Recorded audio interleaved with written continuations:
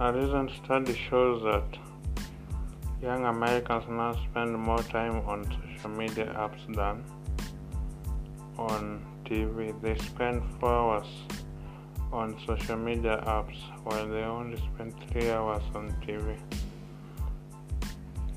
But now the issue is that the big tech social media apps are left-leaning and liberal in their views. In fact, I would argue that they stifle conservative voices.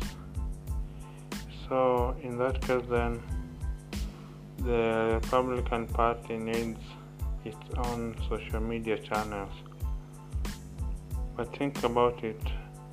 The conservatives have their own radio, their own TV, their own newspapers, their own successful magazines, and yet they don't have a successful social media channel. Of late, these big tech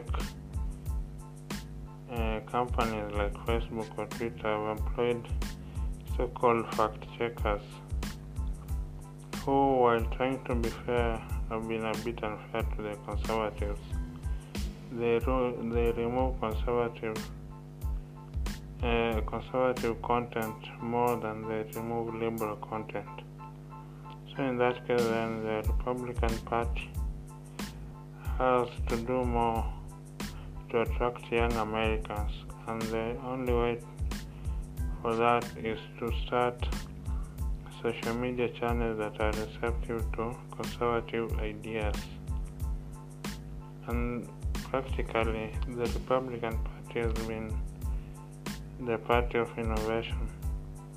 So in this sense, I don't think starting social media channels that are receptive to conservative ideas will be a tall order. It will be a walk in the park. And in that sense, then the Republican Party will attract young Americans at a faster rate than it is attracting, and become the party of the future just as it is the party of the present. And in Africa Roundup, we know that Senegal President Macky Sall is trumping up charges against his main opposition opponent Sonko, the rape charges. They think these are just trumped up charges because Macky Sall wants to extend his term by another 5 years. His second term ends soon, so he wants an unlawful third term. So what is it about Africans, president, and they are needing more term in the office? So I think this trend should stop. It started with Uganda's Yoweri Museveni changing the constitution, and now he's been in power for 40 years. Then followed Alpha Conde of Guinea, another unlawful third term. Then Alassane Ouattara of Ivory Coast, unlawful third term.